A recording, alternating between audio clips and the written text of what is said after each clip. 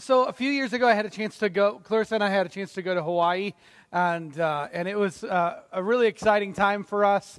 We flew into the island, and I'll never forget this journey because it was one of the scariest flights I've ever had in my life.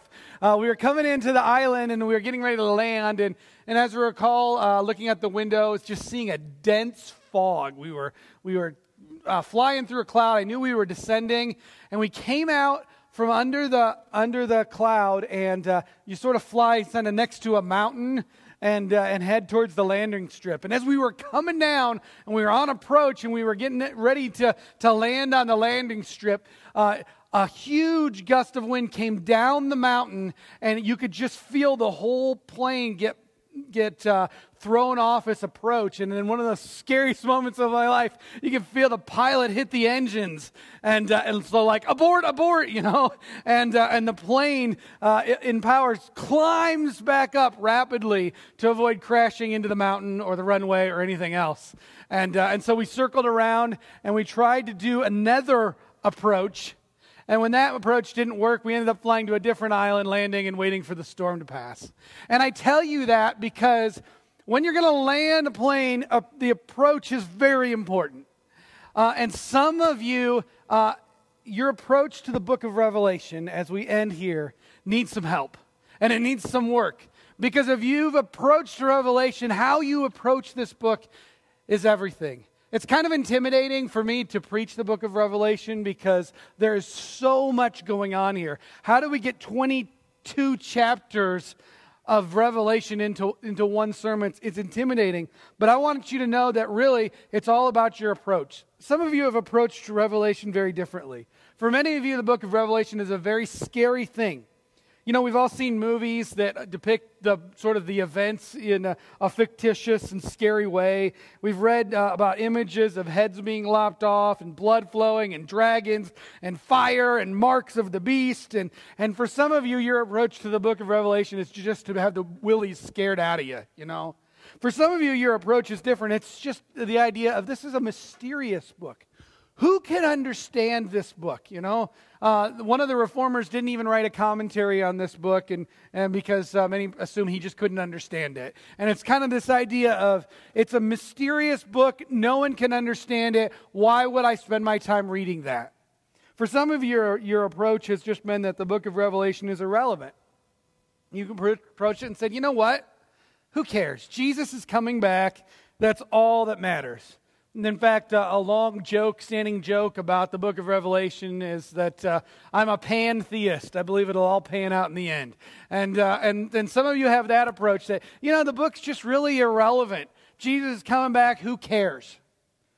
But those views lack one major consideration, and that's the fact that the whole counsel of God's word is important for us.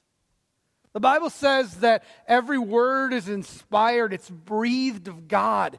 It's important to us. And if you've had a view of the book of Revelation that said, I'm just going to avoid it, I don't need to read it, I don't need to spend time in this, you're missing part of the whole counsel of God's word. And this book is beautiful. The book of Revelation is the completion of God's story. It's a book of victory. It's not to be feared, but to be celebrated. John, the author of Revelation, looks forward to the return of Jesus. And for many of you who fear this book, I would direct you to the very last words, or near the last words that John says in his book, in this revelation of Jesus to John. Basically, the second to last thing he says is, Amen, come, Lord Jesus. Come, Lord Jesus. If John was afraid of all this, why would he say, come, Lord Jesus? This is because John sees what he is writing as hope. As hope. The book of Revelation is a very hopeful book. And the reason that we can say it's hopeful is because we need to understand the book of Revelation in the context of all God's story that is recorded for us in His Word. You know, good stories, I think, always bookend themselves. They'll start with a concept and then on the front end, and then they'll come back to that concept. And the Bible is no different. The Bible actually starts with an idea in Genesis and returns to it in Revelation.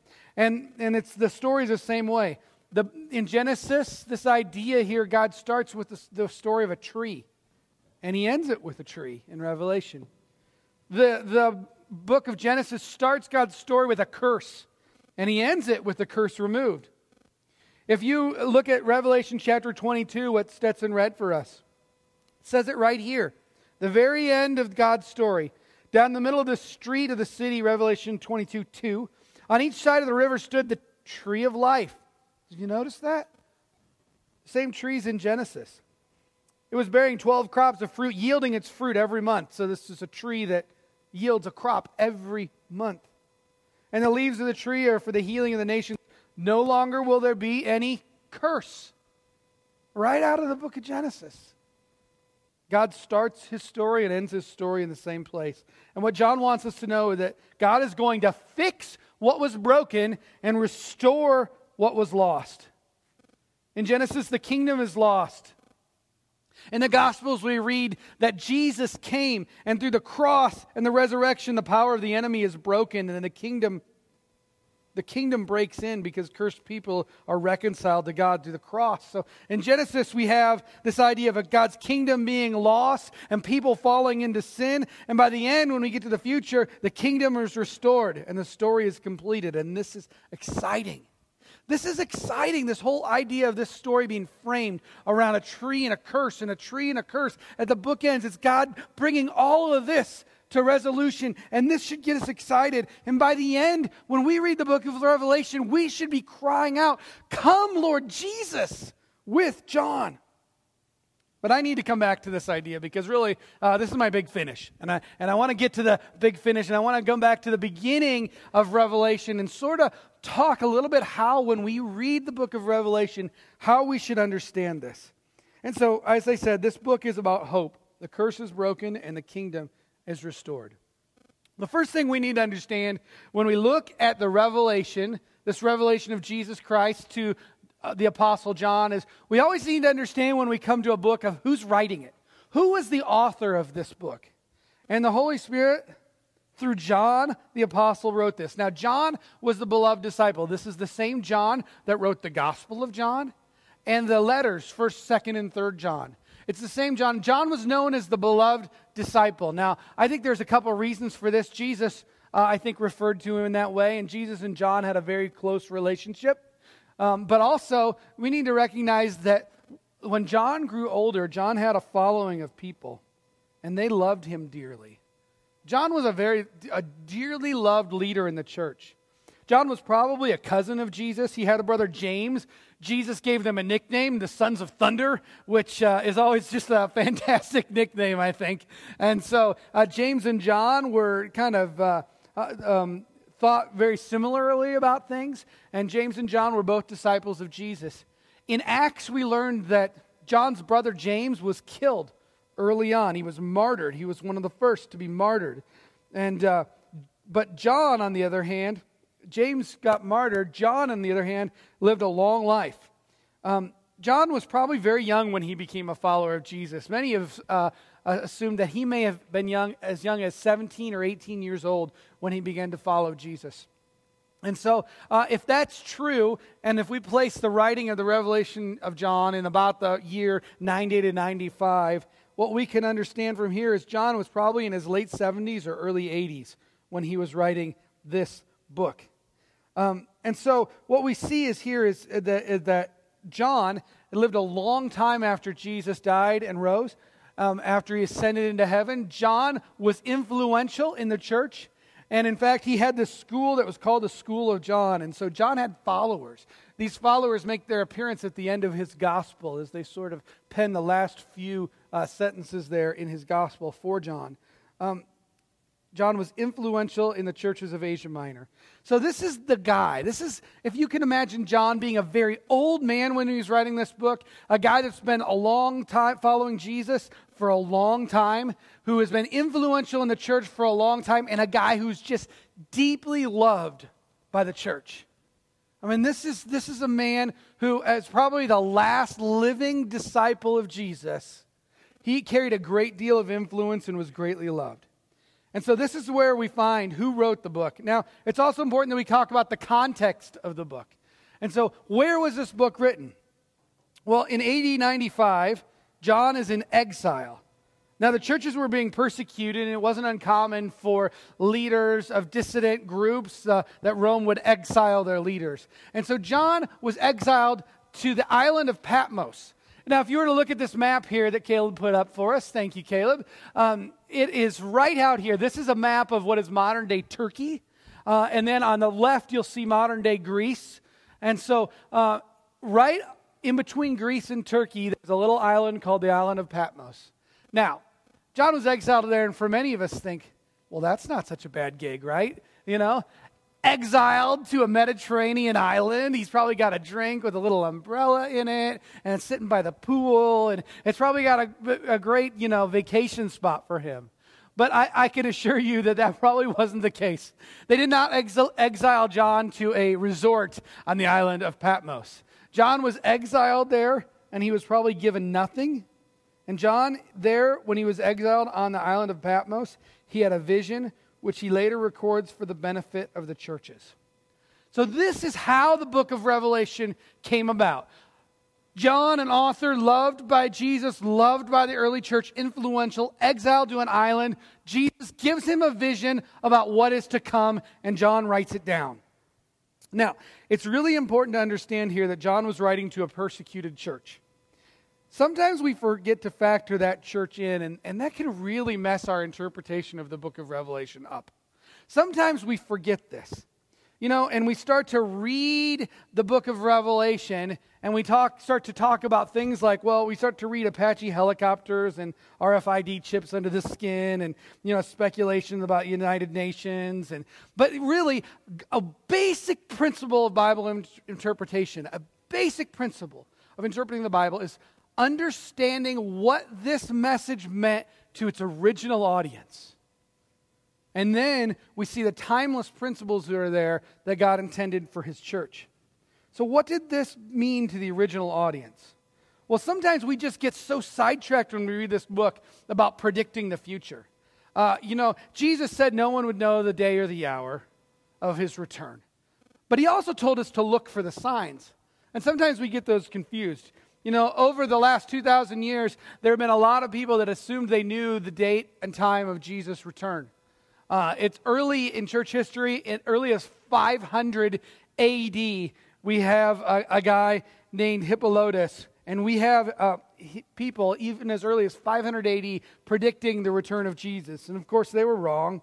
Jehovah's Witnesses, their leaders just won't quit on this. They keep predicting the return of Jesus.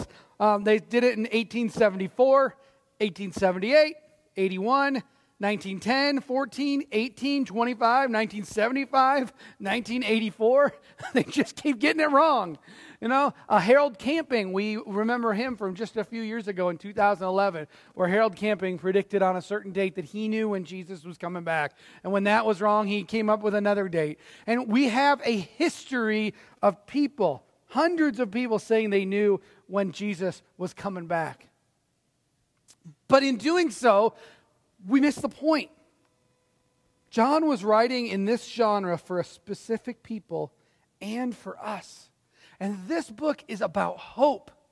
We have to read it in light of the hope that Jesus brings. The curse is broken, the kingdom is restored. And Jesus wants us to know this.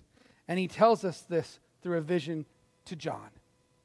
When you open up your Bible to the book of Revelation, and if you're reading with us this week, you need to kind of understand a basic idea of how the book of Revelation is put together, so you know what you're reading. The first 3 chapters of the book of Revelation, if you were looking at an outline here, the first 3 chapters are about the 7 letters to the 7 churches.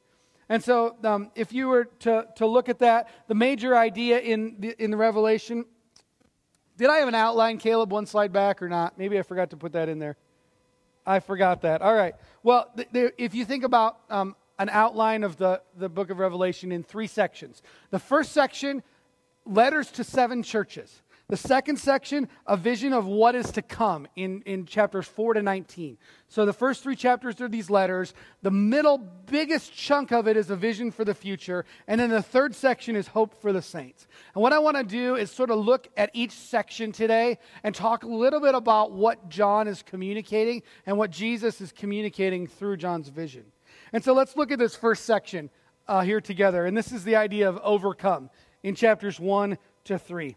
The first thing that Jesus wants us to tell us is to overcome. That is the central message of the 7 letters to the 7 churches. Now, the 7 letters are to the churches which John probably worked either directly or indirectly with them. And he worked very closely with them. So if you were to look back on this map, I put a circle up there of that. Again, that's modern-day Turkey. All these 7 churches are located right on the very western part of modern-day Turkey. This was called an area called Asia Minor, and in Asia Minor, there was a heavy Greek influence at the time. Of course, you can see just across the Aegean Sea there, Greece is right there. And when Alexander the Great, I talked about this 2 weeks ago with the Apostle Paul, when Alexander the Great spread Greek culture all over, this area was very influenced by Greek culture. Now, to each of the 7 churches, John writes a specific letter. If you're reading in the book of Revelation and you just happen to turn back there, starting in chapter 2, we see a letter to the church at Ephesus. And we see a letter all the way through, from chapter 2 through chapter 3, we see 7 different letters to these 7 different churches. And to each church, there's a similar pattern in the letter. The first thing that we find out is we find a praise for the church. Something they're doing well and something they're doing right. Then we find a rebuke. So there's a rebuke in here. And then lastly, there's an exhortation or an exhortation to overcome or to conquer. So we see a praise, a rebuke, and a challenge to overcome. This word overcome is really interesting. It appears in each of the 7 letters to the churches. Overcome, overcome. Some of your Bibles might translate it conquer. And the idea here of this word is victory in the face of hardship, enduring through victory. Now, why would it be so important for these 7 churches to be victorious? Why is that? Well, because there is intense persecution in their world. To the church of Ephesus, he writes, I know your perseverance. To the church of Smyrna, he writes, do not be afraid of what you were about to suffer. To the church of Pergamum, he writes, you did not renounce your faith. In other words, what John has in mind and what Jesus specifically has in mind for each of these churches is to encourage them, to rebuke them, and then to exhort them to overcome in the face of this persecution. Christians in Asia Minor were caught between a rock and a hard place.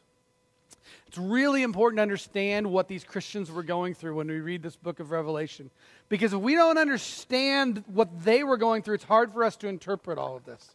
The first thing you need to understand about the culture of this group of churches was that when you looked on that map and you saw those 7 churches and how heavily they were influenced in Greek culture, you need to understand that when the Romans conquered the Greeks, they took this culture and they just said, fine, we like it. We'll take this culture. We're not going to try to change your culture. We'll just add it to what we already have. Now, what's really fascinating here during the time John's writing is that the culture in Asia Minor of just the general person who probably wasn't a Christian or a Jew, the general Greek person living in Asia Minor, was that the culture was obsessed with sexual immorality, with idol worship, with pagan practices. Sexual deviance was written into the very fabric of their culture, and Christians were being pushed towards this and abused when they didn't participate. Now, if you look at Roman history, many of us remember Emperor Nero, and we understand that you remember that he burned the city of Rome or was accused of burning it, and at some point he blamed all that on the Christians. He needed a scapegoat, and he grabbed the Christians and said, they're the ones that burned Rome, and there was a persecution under Nero. But that's before the time when John's writing here. In fact, Nero eventually was replaced by an emperor named Domitian, and he took the persecution of Christians to the entire empire. Nero's persecution was focused mostly in Rome, but Domitian took it across the entire empire. And what was really fascinating is Domitian was kind of a megalomaniac. He thought a lot of himself. And in fact, for the Greeks, they were always there was a thin line between the king or the ruler and deity. So there was always for Greeks this thin line to say, you know what, if someone's our ruler, he might be considered God. Domitian took this and ran with it. He said, by the way, I am God, and if you're going to be in my empire, you will worship me. Well, the Greeks in Asia Minor really had no problem with this. They're like, whatever, I'll bow my head. I'll add another god to the pantheon. That's fine, no problem. Bow my knee. It's what everyone's doing, no problem. But for the Jews, this was a distinct problem, because Jews said, "Hear, O Israel, the Lord our God is one God." The Jews could not bow.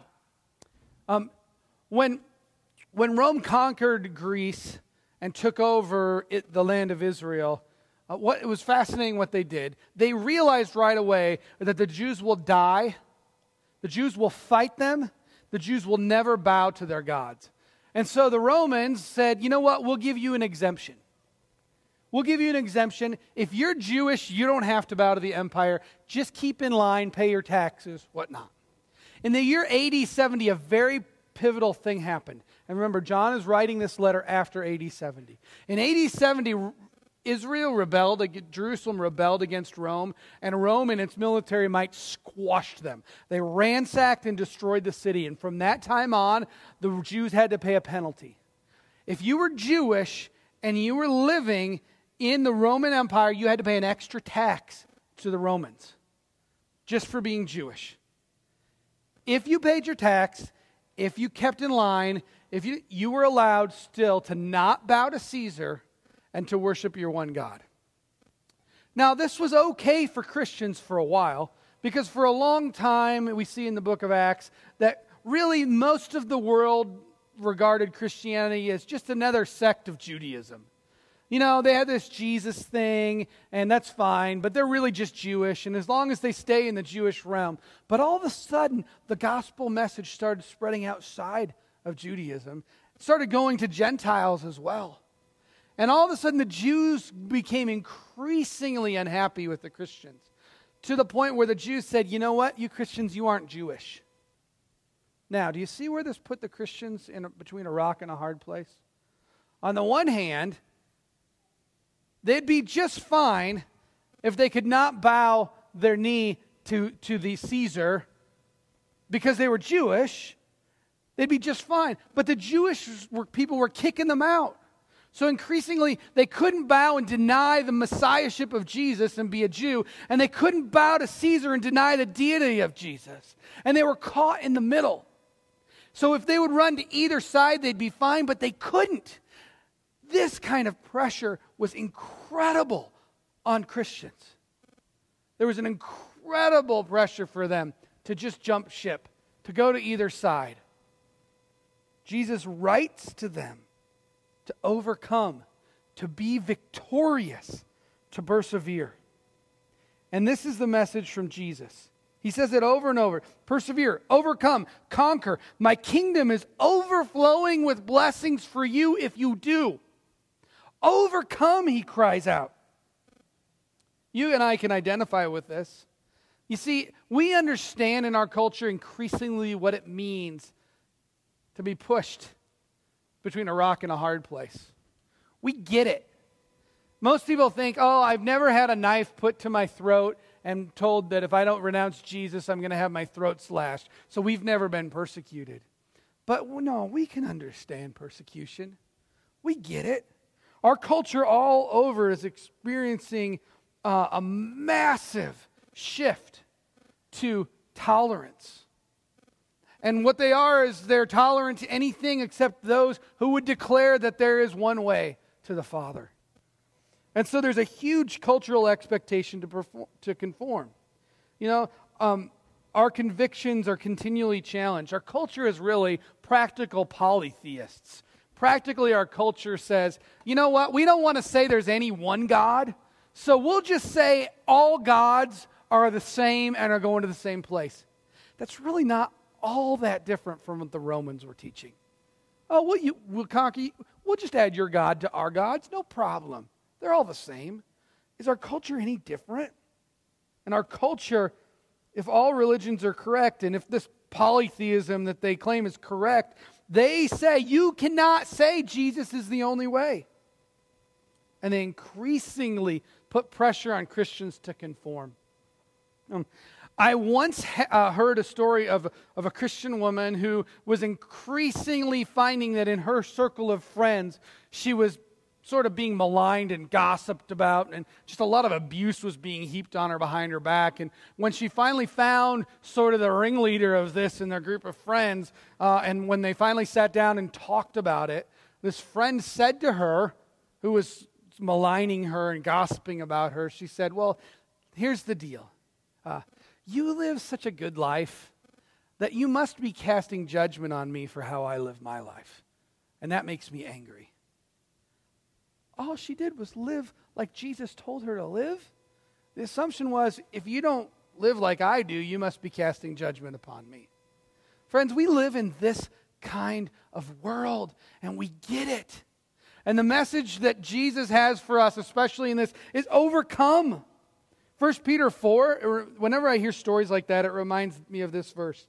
In 1 Peter 4, Peter writes to the church, the world thinks it's strange that you don't plunge with them into the same flood of evil deeds, and they heap abuse on you. There's a huge pressure to conform to tolerance and polytheism in our culture. Come on, they say, join us. To you, Jesus says, overcome. If you do, I am filled with blessings for you. Every church in the book of these 7 churches is given a promise for overcoming. When you're reading through this, don't miss this promise. It's exciting. There are tremendous motivations to be faithful and true to Jesus. He is a good God who promises His abundant blessing to us when He returns. When you read these 7 churches, identify, read the promises, cling to them, overcome. The second, and that's really the message, I think, in summary of those first 3 chapters of the book of Revelation, is overcome. The second section of the book of Revelation is now, chapter 4 to 19, is the part that's probably in the most controversial. And we read really that there's this idea that Jesus will overcome. If we were to take a survey or just a basic kind of understanding of what happens in chapter 4 to 19, in the first 3 chapters, the message is to the church overcome. In chapters 4 to 19, the message is Jesus will overcome. Look at chapter 4, verse 1 of the book of Revelation. This is really interesting. He says, after this, and this is right after Jesus finishes the letters to the 7 churches. John says, after this I looked, and there before me was a door standing open in heaven, and a voice I had first heard speaking to me like a trumpet, and said, come up here, and I will show you what must take place after this. In other words, John said, okay, I'm going to show you what's to come. John receives a vision for the future. It's really important that we understand that in this section, there are parts of this that would have made complete sense to the church, who was wrestling with the Emperor Domitian and all the things that Rome was doing to the church. And you need to understand that there's part of this that is very clearly talking about things that they presently struggled with. There's part of this that's very clearly pointing to the future and what will happen. As chapter 4, verse 1, John is told. So some of these are future to the audience. Some of them are future still to us. It's really important that we understand in this genre of apocalypse and prophecy that we understand how a writer wrote when they wrote about the future. All throughout the Bible, when a prophet wrote about the future, this is really important to understand, they saw the events that were going to happen, but they couldn't always tell which one came first or how they were. It's like a mountain range. If you ever driven to the Colorado Rocky Mountains, have you ever gone west through Nebraska, and you feel like you're just driving forever through Nebraska, and you finally get to Colorado, and you're excited to be in Colorado, but it looks just like Nebraska. And then you keep going, and all of a sudden in the distance, are those clouds? They kind of look like clouds, you know? And then as you go, oh, those are mountains. And as you get closer, but you're still a long ways off, you can see this entire mountain range out there. But what you can't tell when you're looking at from a distance, you can't tell which mountain is closer and which one is farther away. They just all look like mountains. You might not realize until you actually stand at the foot of the first mountain that the second mountain you could see is miles and miles beyond the first mountain because you don't have perspective. That's oftentimes how the writers of the prophets write. When they're looking at events in the future, they're just laying them out from their perspective. As we get closer, we begin to see which pieces are closer and which ones are more distant. That's how the prophets wrote. That's why sometimes with Jesus, he's talked about as a conqueror, and sometimes he's talking about, in a very similar passage, as a lamb of God slain for the world. The prophet couldn't necessarily see the time difference in there. That's a lot of what is happening in the book of Revelation in this middle section. But what we're going to see is that Jesus is the Lamb of God that was slain and is victorious. Some might look at the book of Revelation and object. You go, this is a bloody and gross and horrific book. But one of the principles you need to understand is that overwhelmingly the blood in this book, overwhelmingly the blood is the blood of the Lamb. This book is about hope. The curse is broken. The kingdom is restored. When we were talking through the Gospels last month, you may remember I talked a little bit about this idea of the kingdom of Jesus and this kingdom upside down. How really the kingdom of God, especially I talked about it in the book of Mark, when we looked at this concept of the kingdom upside down. The first in the kingdom upside down, the first are last and the last are first. The greatest one is the servant of all, and everything works upside down, it seems. The Son of Most High God is slain by the very ones he created. And in the book of so the entire kingdom is sort of this kingdom of upside down thinking to the world. But when we get to Revelation 4 to 19, what we're going to see is the kingdom upside down works. They're the ones that are victorious. And the whole kingdom of God that seems so counter to the world we live in works. Jesus overcomes. Justice prevails. When you read chapter 4 to 19, this middle section, you're going to see all kinds of imagery, all kinds of symbols, all kinds of things. But what you need to understand is the Lamb is victorious.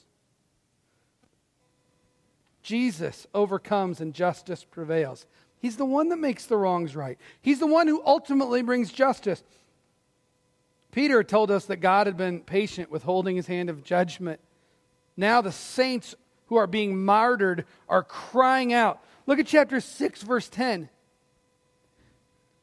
They called out in a loud voice, "How long, sovereign Lord, holy and true, until you judge the inhabitants of the earth and avenge our blood?"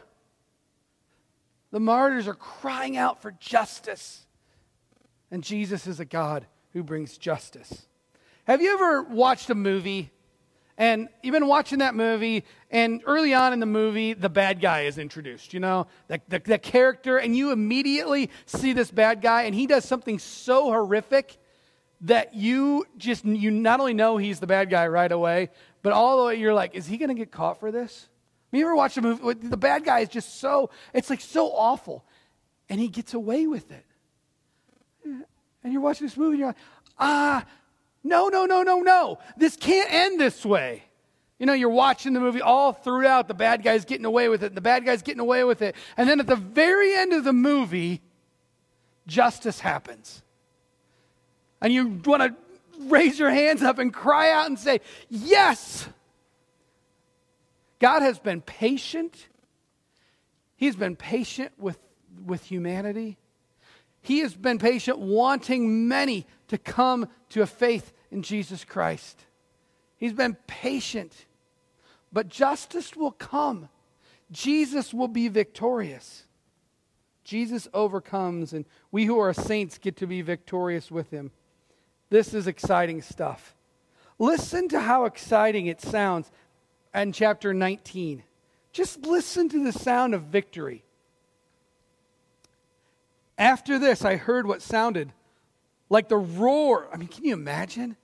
the roar of a great multitude in heaven, shouting out, hallelujah. Can you just imagine the multitude of voice upon voice upon voice, the roar of celebration, crying out, salvation and glory and power belong to our God, for true and just are his judgments. He's condemned the great prostitute who corrupt the earth by her adulteries. He's avenged on her the blood of his servants. And again they shouted, hallelujah. The smoke from her goes up forever and ever. And the 24 elders and the 4 living creatures fell down and worshiped God who was seated on the throne. And they cried out, amen and hallelujah. It is a victorious scream. It's so hope-filled.